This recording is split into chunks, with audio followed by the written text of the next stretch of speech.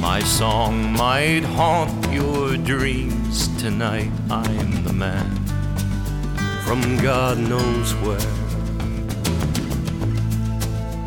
Singer, songwriter, painter, essayist, collaborator, criminologist, folk, country, Americana, beat. All of the above. None of the above. This is Tom Russell's podcast from God knows where. John Yolkenbeck from Frontera Records here again. With all the attention the Ken Burns documentary on country music has been receiving, it seems like the perfect opportunity to wind the clock back 25 years to 1994 and the release of Tulare Dust, the Merle Haggard tribute album that was produced by none other than Tom Russell, along with his frequent collaborator Dave Alvin. Tom joins me over the phone, and can you believe it's been 25 years, Tom? My God, time flies when you're having fun and making music, John, but it's good to hear your voice. Yeah, it seems in a lot of ways like yesterday, and the whole experience was so magical to me and Dave, of course. It's good to revisit it, and it's glad Ken Burns kind of gave it a nod in his country music documentary. What was the nod? Somebody sent me some screenshots of when he mentioned the Americana chart starting, which started with Tulare Dust. The guy, I forget his name, who started the Americana radio chart, said it was all because of Tulare Dust. That started a new genre. I think that's a pretty radical statement because there were other genres before that, like progressive country, country rock, etc. But it was nice. So people always give Dave and I that nod. And it was on the screen in Ken Burns' documentary. And there's also the Nashville crowd who did a tribute right exactly. It was like a month apart from yours. It was called Mama's Hungry Eyes. And the only song in common, I was looking over the list of tracks, Silver Wings was the only one that was duplicated. Yeah, I got to be honest with you because I know the inside. A lot of people said the only good thing on there was Emmy Lou doing whatever she did, Mama's Hungry Eyes or something. But Merle himself told me face to face, he liked our tribute. He thought it was a lot more honest. And Merle wasn't a huge fan of Nashville by that point, same as Johnny Cash. Now, there's an anecdote I've heard, and if you've heard it and you want to tell it, you can tell it, but it goes back to a press conference that was held for Mama's Hungry Eyes, and Merle was in attendance at the press conference. Do you know the story I'm referring to, or do you want me to tell it? You can tell it. So the story goes that they were talking up this new Nashville tribute, and they asked Merle which his favorite track was, and he said Iris DeMent doing Big City. Which was on our tribute. Which was on the Tulare Dust tribute. So I don't know if that's true or not, but I've heard that story before. I think it is because Merle just did not like that Nashville tribute. He was willing to take the royalties, but I talked to Merle several times, and he kind of had my gut level feeling about Nashville being a backslapper's paradise that got rid of him and Johnny Cash. It's the same today. It would make sense because he was a fan of Iris. He flipped over Iris's Big City, and Iris, thanks to you, John, became a friend of mine. She came out of Kansas City. We can talk about that in a minute, but Iris was on my Man from God record. But Merle flipped over her voice because it sounds pretty authentically country, old-time country, and she ended up in Merle's band for a while. And yeah, didn't he title one of his albums after one of her songs? Probably. I don't have everything he did, but she ended up in his band. And when we did, we can jump back and forth here, but when we did the tribute concert with Merle at the Fillmore West, after the record came out, there was about 7 or 8 of us on the show with Merle. I just got to sing right next to him. I think we have a picture of that, me and Rosie Flores. But Iris was already in the band doing business with Merle. She took me on the bus to meet Merle after the show, and I was the only artist that got to do that. And through a cloud of smoke, I was a little bit nervous because Merle can go either way. You know, as an ex-con, if he's not into something, he'll go, I'll let you know. But the boys were smoking on the bus after the show, and Merle said to me, Iris, bring that guy here. And I thought, uh-oh. And he looked at me and pointed at me. He said, "Son, I want to tell you something." I go, "Yes, sir, Merle." And he goes, "Before you recorded Tearing the Labor Camps Down, I'd forgotten I'd written it. Thank you." And I said, "Thank you, Merle. I'll see you later." And I got off before anything happened. It was great for a while. And then I think they had a falling out over a publishing issue with one of her songs or something. Well, I should mention, since you brought up the concert, in 2014, it was reissued by Rockbeat, and it had a bonus second disc that included, I guess, highlights from the concert. I know it didn't have Merle's performance because of licensing issues, but Merle was actually there and came on stage. Yeah. Merle, we all did our songs. Billy Joe was there, and Marshall Crenshaw, and we can go through the list in a second. But Peter Case, I guess, and Rosie. But we all did our song. I think we did one extra piece of our own, and then at the end there was a big rave up. But Merle came out and did 4 or 5 by himself, and then he got us up, everybody up to sing with him, and he motioned me towards the mic with Rosie, and I got to sing right next to Merle Haggard, and I have a photo of that somewhere. But I mean, this day I can listen. Nobody can sing like that. Such a sincere vocal, country vocal. And of course, I refer to Merle and our song on the new record, Highway 46, all the Bakersfield people I grew up on. Well, I just wanted to make sure that people knew that there are 2 different versions of it out there. And the one that we have through Frontera, I think I have a few copies left, is the deluxe edition that does include the concert with it. Yeah, and in the same way, Rockbeat, I don't know what happened to that label, but once things changed in the last 5 or 6, 7 years, who knows what label I'm on. So thank God for FronteraRecords.com. Yeah, thanks for the plug, Tom. And I know there's people working even on Sunday out in the factory and putting these compilations together and stacking the LPs under the pool table, and they're fulfilling the orders down in the warehouse as we speak. Yeah, and feeding the cats, etc. So good. You mentioned Marshall Crenshaw, and so we're totally jumping around from my list of questions here, but I'm going to move on to one I had since you mentioned him. He seems to me to be the odd man out as far as the typical kind of Americana artists that were on this tribute. Where did he come from? That's a good question. Of all the people on here, and I think they should be mentioned real quick, let's mention Iris, Peter Case, Dwight Yoakam, Joe Ely, Robert Earl King, Rosie Flores, Steve Young, Marshall Crenshaw, Baron Whitfield, Lucinda Williams, Billy Joe Shaver, Katie Moffett, John Doe, Dave Allen. That's the list. Wow. What an incredible array of artists. Yeah, very edgy. That's what I like. All kind of outsiders in a way. I think Marshall Crenshaw, because he's more of a rock pop guy, must be a friend of Dave Allen's. I didn't hang out with him much. He was a nice guy. He'd had a few semi-hits, and Dave knew him. That's what I'm thinking. In the same way with John Doe, who was in the Blasters with Dave. He was in X with Dave. Yes. And they've done some shows together recently. I think he was on Dave's train. Dave took over on the train trips for me a while back, and now I'm getting back into it. We might have a train next October, a cowboy train. That's going to come up in a minute. But Dave, John Doe worked together, and Dwight Yoakam, who I got to know a little bit later. I worked with him a couple times. Dave knew Dwight better than I did because they're both real California. I would say at the time it was released, Dwight Yoakam was probably about the biggest name. Yeah, definitely. He had some hits. He kind of resuscitated Bakersfield music in a very good way, as well as, he did some records with Buck. He respected Buck a lot before Buck passed away, Buck Owens. He used Flaco Jimenez on quite a few cuts, and so he used a little Tex-Mex in there. Yeah, he was on the Flaco album where he did Carmelita.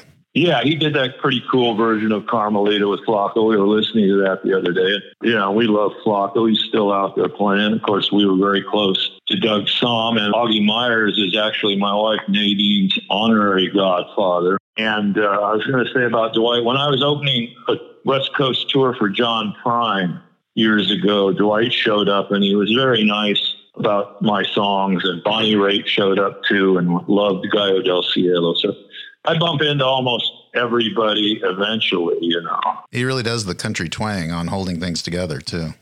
Holding things together. Dwight, yeah, he has the twang. He gets it. I think he'd like my new record because Kirchen and the steel guitar really harken back to that Bakersfield sound. Well, I think we should mention while we're name dropping all the people before we move on. I'd like to say how we came up with the concept, but a few other people that are important are Barrett Whitfield, the African-American singer and great friend who does Irma Jackson. Who you did 2 duet albums with. Yes, I did 2 duet albums with Barrett, Hillbilly Voodoo and Cowboy Mambo, which you have on Frontera now available. Well, they're not on the Frontera label, but we do have them for order. Okay. I'm so lost about labels these days. Peter Cates, of course, I wrote several songs with he and Bobby Newitt. We wrote Beyond the Blues, and somebody called me up from New York's Bottom Line once and said Springsteen's been doing the song at a sound check, but he never recorded it. So Bruce loved Gallo del Cielo, as does Dylan, but Joe Ely, who does, I think, the definitive version of Gallo, is on this Merle record doing White Line Fever.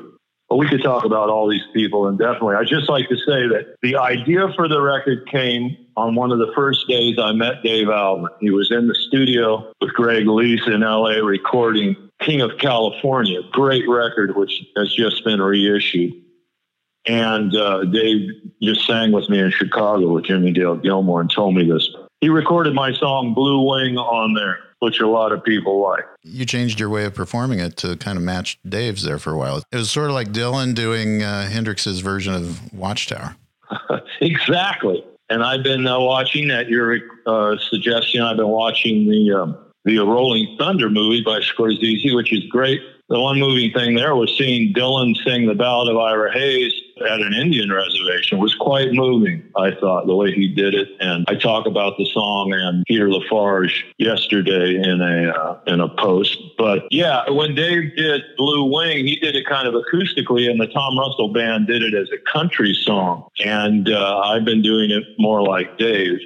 Anyway, I was in the studio, Dave's doing Blue Wing, and I go, man, what a great record. You know, Merle would love this record. Or here I said, we should do a tribute to Merle. This was after Dave told me, and this is very important to me, not to brag. Dave told me that Blue Wing saved his life. And he says this to this day. Dave was in Nashville after Blasters or X or somebody broke up, trying just to be a solo singer-songwriter and co-write songs. Getting sick to his stomach at the scene, you know, kind of. But he was trying. And Dave's like me, and in a way, like Guy Clark could kind of do it. John Prine, not really, but they try to co-write down there. And there's all these systems and stuff. But Dave was getting homesick to go back to California when the guy from Bug Music, who co-publishes our stuff, said, you should hear this song of Tom Russell's just because I think you'd like it. And Dave said, I played that song over and over and over and thought to myself, Dave, you should be writing stuff like this. I am out of here. I'm out of Nashville.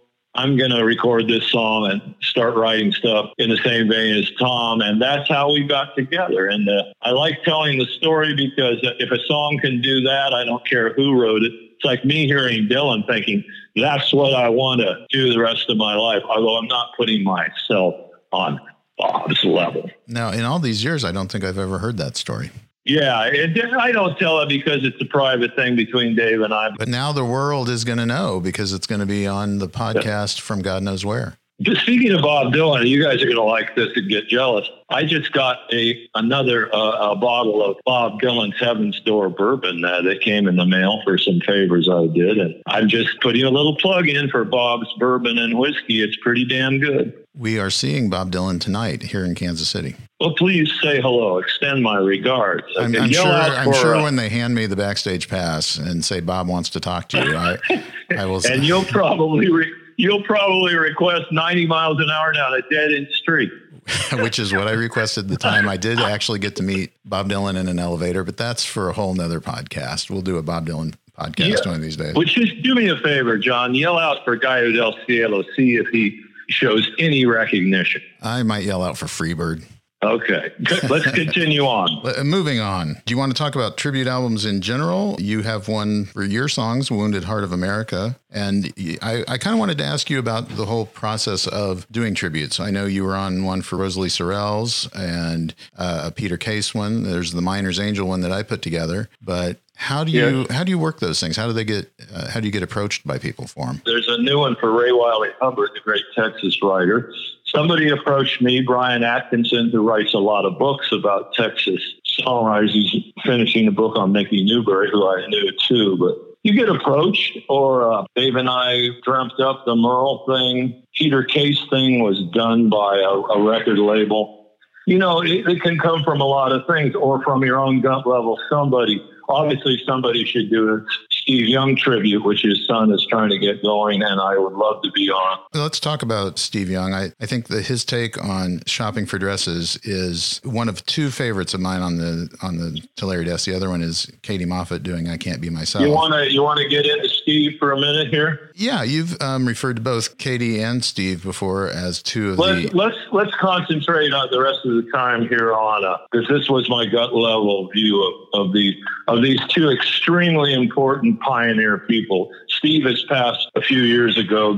God bless him. Katie's still with us. Both these people deserve a lot more recognition than they've been given as far as pioneers of progressive country rock, modern songwriting. You're talking about Steve doing shopping for dresses in such a soulful way. One of the first times I met Steve, I met him in the Village back in the 80s. He had sobered up, I guess, and very quiet man. He didn't make his dent in the music business because he wasn't pushy. He wasn't Mr. Showbiz. He sang and he played guitar, very much like Jesse Winchester. You either got it or you didn't.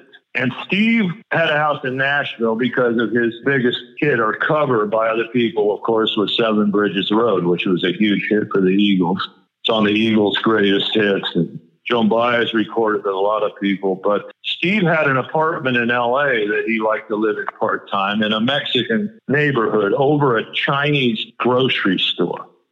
He lived near Van Dyke Parks, the great Van Dyke Parks, who was a whole other conceptual artist of merit. And Steve would stay up all night as a recluse with the windows covered over with blankets and a lot of recording equipment, and either write songs or record songs. So he invited me up there one time. I thought, wow, this is some kind of monster Stravinsky. You know, what he was doing was so far out for a country singer-songwriter. So he played me a version, and people should check this out, of his doing Merle Haggard's Sometimes I Dream, which is completely different from Merle's version. Merle's version was not produced very well. It was produced like a two-step, and Steve did it as a ballad, and he rips it up.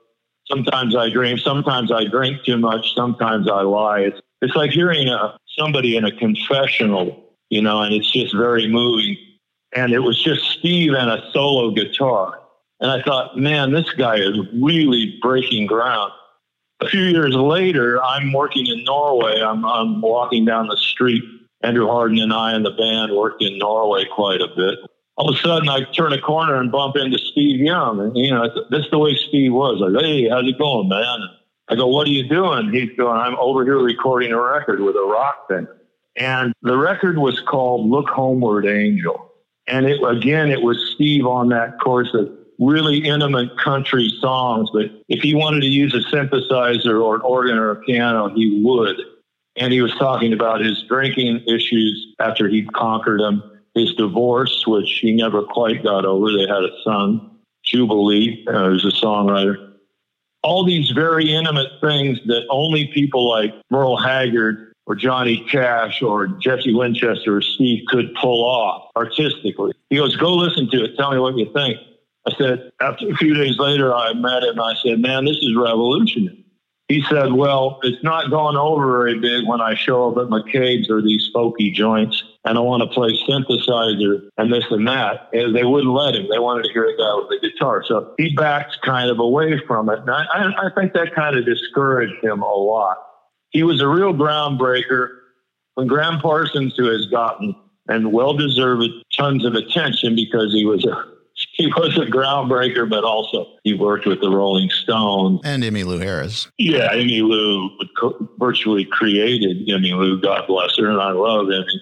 Got to sing with her several times. But, you know, a real groundbreaker and a real guy that wanted to bring country and rock together. He'd show up at bad bars in Pacoima or out in L.A. and sing country songs, but wear a cape for the rednecks. And almost get in a fight. Then he'd sing country songs for rock and roll people. You know, he really did cross the music over very well and had a very short life. I was lucky enough to see him 2 times, one solo, just him and his guitar, and he didn't need much more. His voice was so incredible. But then the other time I saw him, he was touring with Butch Hancock, and they were duetting with each other. They weren't just opening for each other. I never heard that. Yeah, and speaking of Carmelita, they launched into Carmelita, and it took me a while before I was like, wait a minute, I know this song. They had made it their own. They had done their voices blended you're so well about together. Graham? No. I'm talking about Steve Young and Butch Hancock. Oh, because I thought we were still talking about Graham.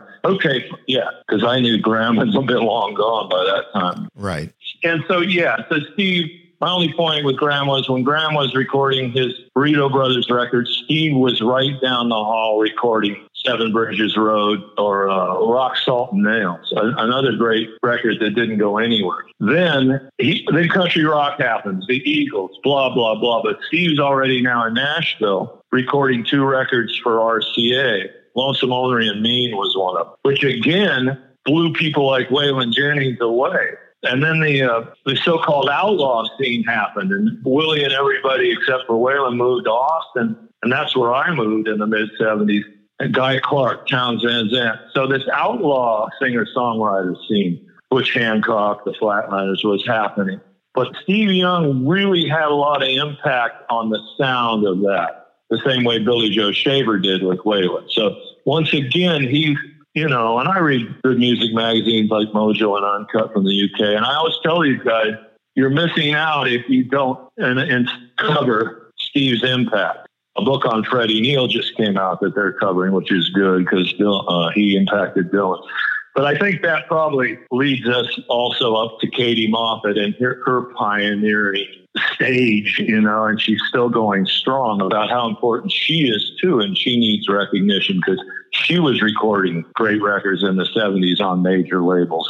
If you want to segue to Katie. Well, you've mentioned several times that we will have some special guests on our podcast, so I wanted to surprise you. Are you ready for a surprise? Yeah, I hope it's a good surprise. I've got somebody on the line who wants to say hello. Hey, Tom. It's Katie. Hey, Katie. Is that you, really? It really is. It's what's left of Katie Moffatt. It's great to hear your voice. I'm ready to talk about Katie Moffatt and her continuing contribution to modern music. Okay. Let's talk about that. How did the two of you meet?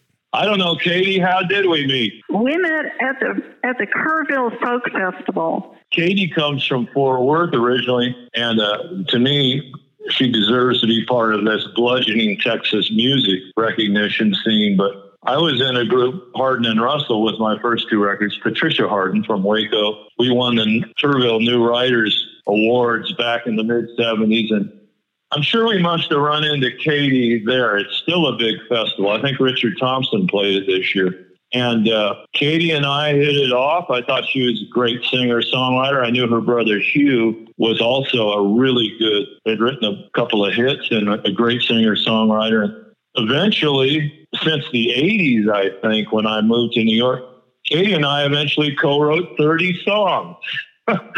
Some really great songs. We approached a lot more than that, but there are at least 30, maybe more, maybe closer to 40 that actually got either recorded or performed or actually lived. Yeah, well, the big one really that I still do, and I'm sure she does, is Walking on the Moon, which has been covered by a lot of people. Janie Fricke cut it, and it got quite a bit of airplay, and then there was one on Katie's most recent record that people should check out about Lee Harvey Oswald's wife, Marina, just looking at the world through her eyes. I was in Dallas not too long ago, and my Uber driver told me that he knew Marina. He had driven her around, and that he was telling me that she just lives an ordinary life there in Dallas. I was surprised that she would have stayed there. I would have thought it would have been difficult for her. I thought she went to Ohio. She remarried and went to Ohio. Katie, you know that Uber drivers know the story. I should know this, huh? Yeah. That's true. So if Katie Moffatt tells me that Marina moved to Ohio, I would probably go with her on that. Yeah, I would say so too. If I were Marina, I'd move to Central America or something. I don't know, but well, Katie, you started out on Columbia, and that was kind of one of the first big pushes for country music was with your albums, wasn't it? Yeah, my first album was with Billy Sherrill producing, and I think he's no slouch. Right, and he always was a real forward-looking guy. And Emmylou Harris had just begun charting and knocking some of Sherrill's records off the number one slots, and Willie Nelson also. So he kind of told everybody, all the A&R people in Columbia, if there was anyone who was remotely progressive country, he wanted to see them first before they gave him to any other producer. So that's why I was actually signed by a guy on the West Coast in LA, but I had to go to the convention, the CBS convention, and play for Billy Sherrill in his hotel room. And in order to, they told me to get signed faster. They said, he won't like you. He won't want to produce you, but we have to do this. Wow. And sure enough, he wanted to produce me. So that's why my first record was made in Nashville. And John, we recorded 90 miles an hour down a dead-end street on that record. You did. That's true. I've heard that. Wanted to point that out. But working with Billy was I'll invite you back experience. when we do our Dylan show. Right on. I think there's so much about Katie. And some of it, I mean, I saw her profile today on Wiki. Somebody should update that with about 100 pages. But same way with Steve. And I know there's things Katie doesn't really mention, like that she was a movie star in several movies. She was in Billy Jack. I tell people all the time, I know a movie star. I think she was in Hard Country, or she sang it with Michael Martin Murphey. Yeah, I was in Hard Country. The other thing about Katie, again, that she doesn't mention is that she toured, and I think as an honor to her incredible ability, she toured with people like, Warren Zevon, Charlie Daniels, Muddy Waters, Steve Martin. I saw her open for the Everly Brothers and Leo Kottke. Man, J.D. Souther, the Allman Brothers. I don't know. It goes on. And I know she doesn't like me to say this, but she sang backup with Jimmy Buffett and Hoyt Axton, who I love. I mean, she has seen all different sides of this music. I am waiting for the book, Katie.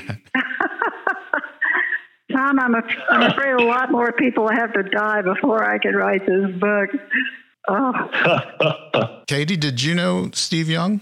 Oh God, yes. Well, Tom and Steve and I toured together quite a bit overseas. Like I remember, I don't know really why, but Tom, you and Steve and I were in Switzerland in Books, way up above on the mountain, the top of that mountain.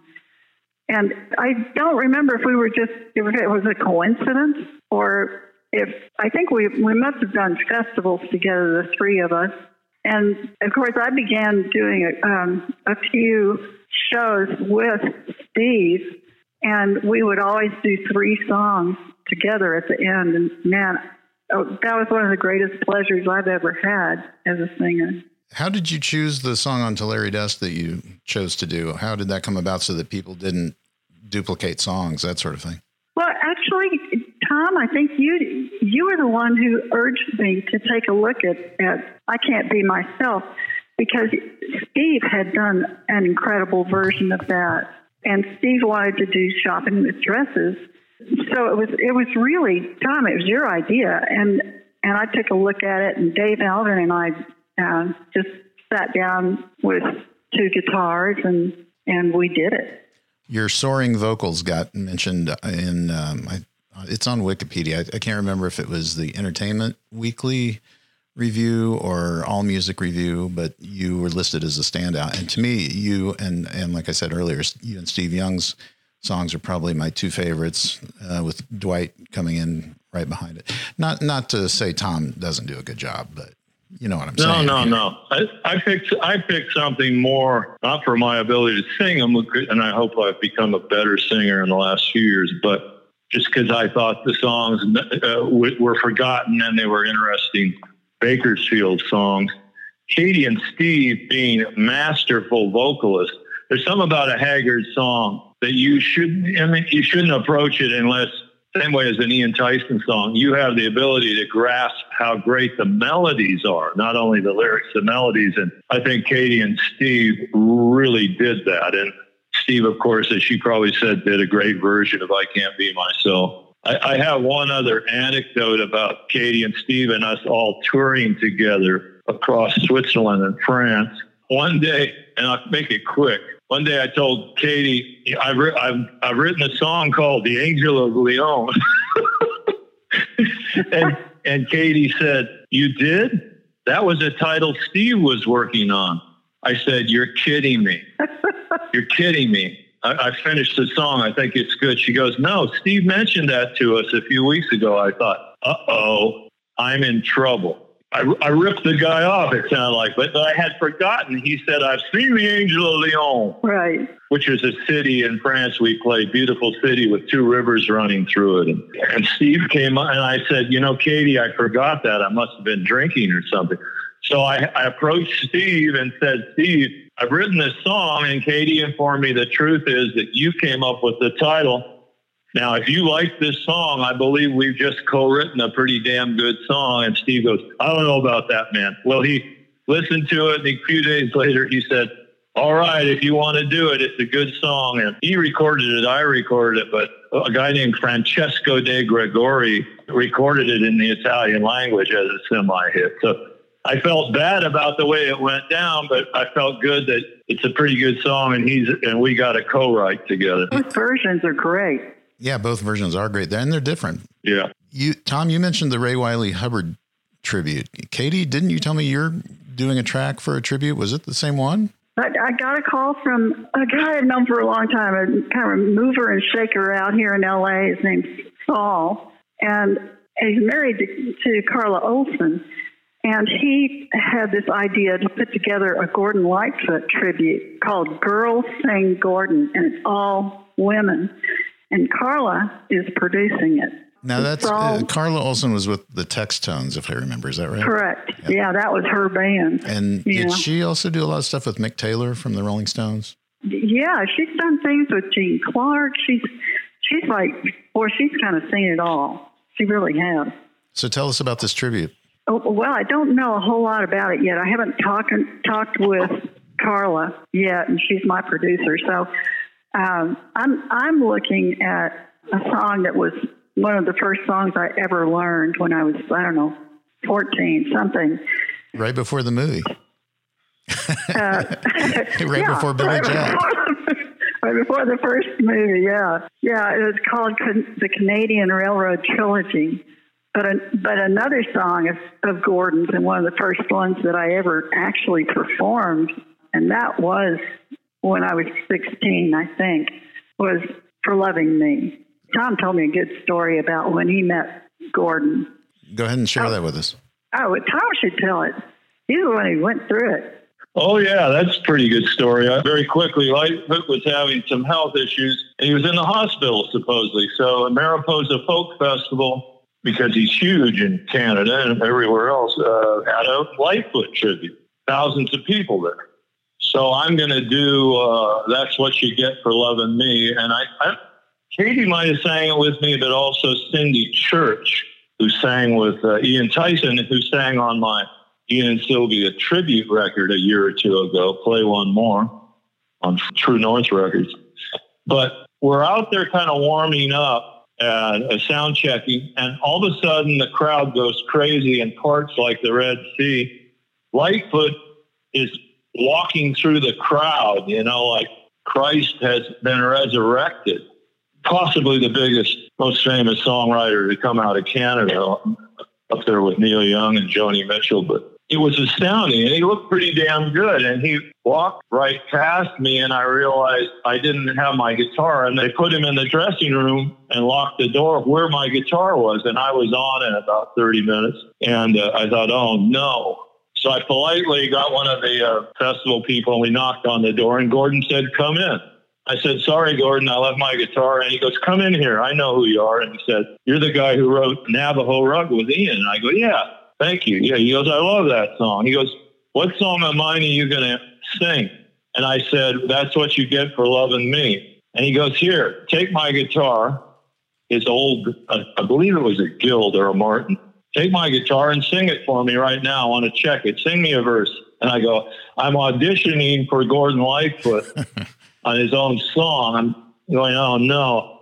So I sang it. I sang the chorus. And this is the kind of guy he was. He took the guitar back. It had his set list from the 60s on it. And he said, "You know what? That's the best version I've ever heard. Go out there and kill him." And it was such a great moment, like Robert Hunter and me picking him up in the cab, where these guys show what really big, enthusiastic people they are. And we got to hang out a bit after the show, and I saw him in El Paso a few years ago, and he's still out on the road. Is that the same anecdote you were going to tell, Katie?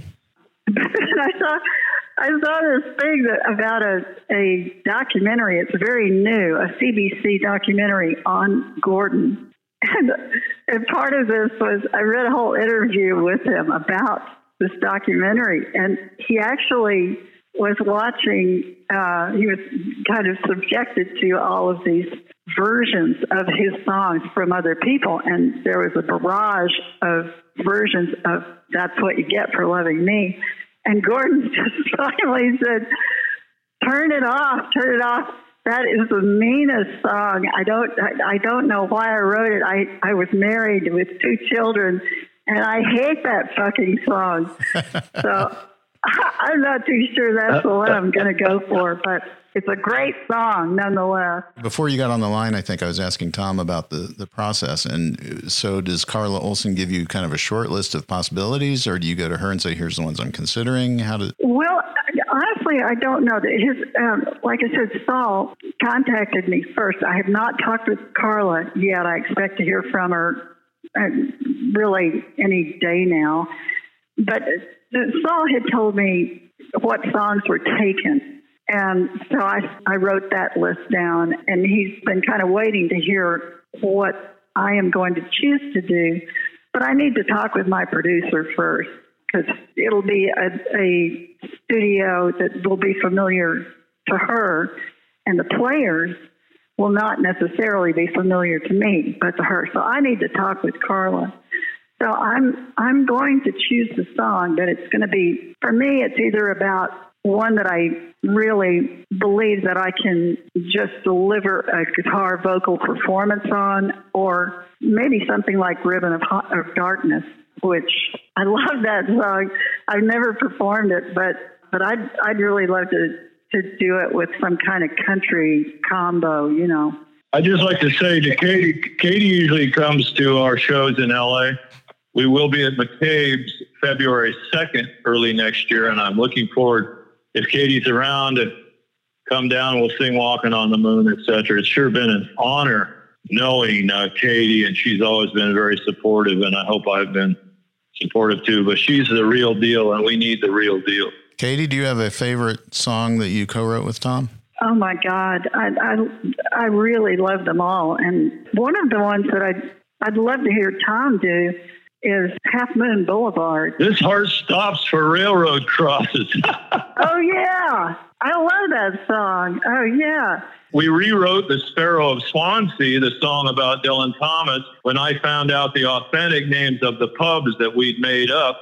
So we rewrote it for my last record, Folk Hotel. I like that song too. Yeah, I really like that song. We didn't really make up those names. Some of them were in an article that I can't remember the guy's name. The guy who has the Dylan Thomas Museum in Swansea. Huh. He had mentioned some of these bars that Dylan Thomas had gone to, but others that we used in Sparrow of Swansea came from a piece of Dylan Thomas's, which was a great piece, and you can find it. If I could remember the title, that would help. I think I would have to say Sparrow of Swansea is my favorite of your co-writes, and one of these days I'm going to make it over to Wales and go on a a pub tour of wherever Dylan Thomas drank and maybe, I don't know, do 18 shots of whiskey or something. I'm not sure, but. Well, you've obviously, John, because I know you've been to the White Horse Tavern where he drank his so-called 18 fatal straight shots of whiskey before he passed on. Of course, you were I don't want to say to the folks when you staggered home what happened to you, but that'll be in another song. You John. can tell people I got rat bite fever, and at one point that was the possible next title of your next album, Tom, was Rat Bite Fever. Is that still on the books? John got bitten by a rat outside the White Horse Tavern, and I think that's an authentic Village experience. Oh, yeah. We will save that for the episode where I tell about riding in the elevator with Dylan and 90 miles an hour and all those other stories. Maybe I'll start. I'm going to start my own podcast. Yeah. Why not, John? I mean, when you were our road manager recently across the U.S., I heard quite a few interesting stories. I never knew you were a Shakespearean actor. So I think there's a lot to talk about. Yeah, let's get back to talking about you two. And anything else on the Merle Haggard tribute that you want to mention, either one of you? Katie, do you want to talk about the concert at all? Oh, man. Well, the concert was just a second chance for me to see Merle. I had gone to see him in the mid-'70s in Denver. And I was seated, and this was back when Bob Eubanks actually, who was him. He was like a game show host, but he also the Newlywed Game. Yeah, but he also brought the Beatles to the Hollywood Bowl, I think. He was a concert promoter in a big way, and he really cared about it. Merle, well, he had promoted all of these concerts while Merle he was married to Leona Williams, and he had begun having some problems, as happens in his marriage, and I was sitting, waiting to hear Merle for the first time. I was sitting with the radio station that was promoting the concert. And, we saw the opening act, which was Doug Kershaw. And then the Strangers came out and they played. And then Bob Eubanks came out on stage and he said, "Ladies and gentlemen, I don't know what's going on and we're really quite worried, but Merle is not here tonight. And your tickets will be refunded." And all of the guys I was sitting with who were promoting this concert, as the radio station just went white. And I said, "Oh, he's just kidding. He's just kidding." But he wasn't kidding. And that was the first of several shows that Merle actually missed. But he was okay. He just was not okay then. So I didn't see him until that night that we all did this wonderful night together at the Fillmore West in San Francisco. And I will never forget standing on a balcony against the rail and watching Merle finally after all those years. And I lost a number of tears that night because it was just so moving and I had waited so long. What a wonderful story, Katie. We did kind of skip over one person on the tribute, which was Lucinda Williams. And if I remember right, it seems like, Tom, didn't you tell me she was kind of late in the game of getting the track to you and almost didn't even make it on? Yeah, I think we were pushing her a little. She was involved with several projects. And I love Lucinda.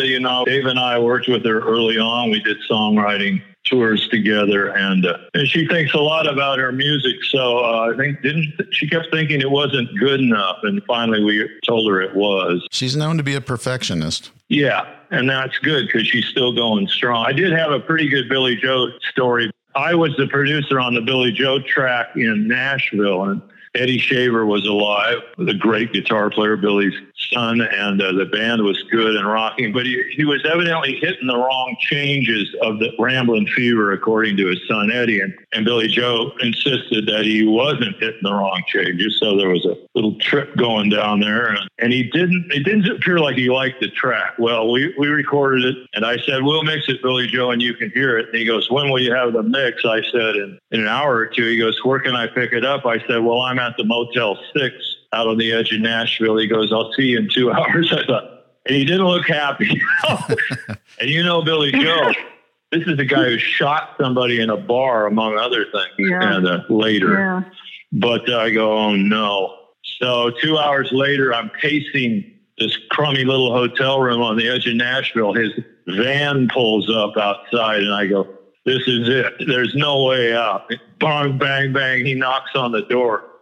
And he goes, you got that cassette? I go, yeah, Billy, I got it right here. And I go, oh, no. He goes, I'm going to play it in the truck. And he took it, grabbed it, and went out to the van. And I'm looking through the shades going, I got to be able to defend myself now. He's going to come back in here and kill me or something, you know. And he listened to it, I could see 2 or 3 times, and then he drove off. And the indication was that he liked it eventually. So right. It was scary. So when he showed up in the story is when he showed up live in San Francisco, he was the nicest, most polite Texas guy in the world. He had so much respect for Merle that he wouldn't go on the bus to meet Merle. He was staying out of the way. And so I've seen both sides of him, and he's still out there. He's been through a lot of tragedies. And to me, like Steve Young, like Katie, Billy Joe, and those first songs he wrote in the 70s that he insisted Waylon listen to were really groundbreaking literate songs. And he's right up there with Steve and Katie, as he needs a lot more recognition. I would like to thank my special guest, Katie Moffatt, for joining us today. And of course, as always, thanks to Tom Russell for talking to me. And this has been the podcast from God Knows Where. Thank you, John. Thank you, Buck. Thank you, Katie. I hope to see you in February in LA. I hope so. I want to see you then. And I love October in the Railroaders. Thank you.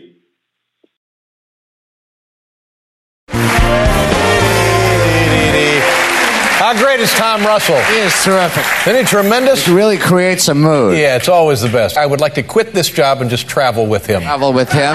If the money can be worked out. I'm sure, yeah. I was going to say.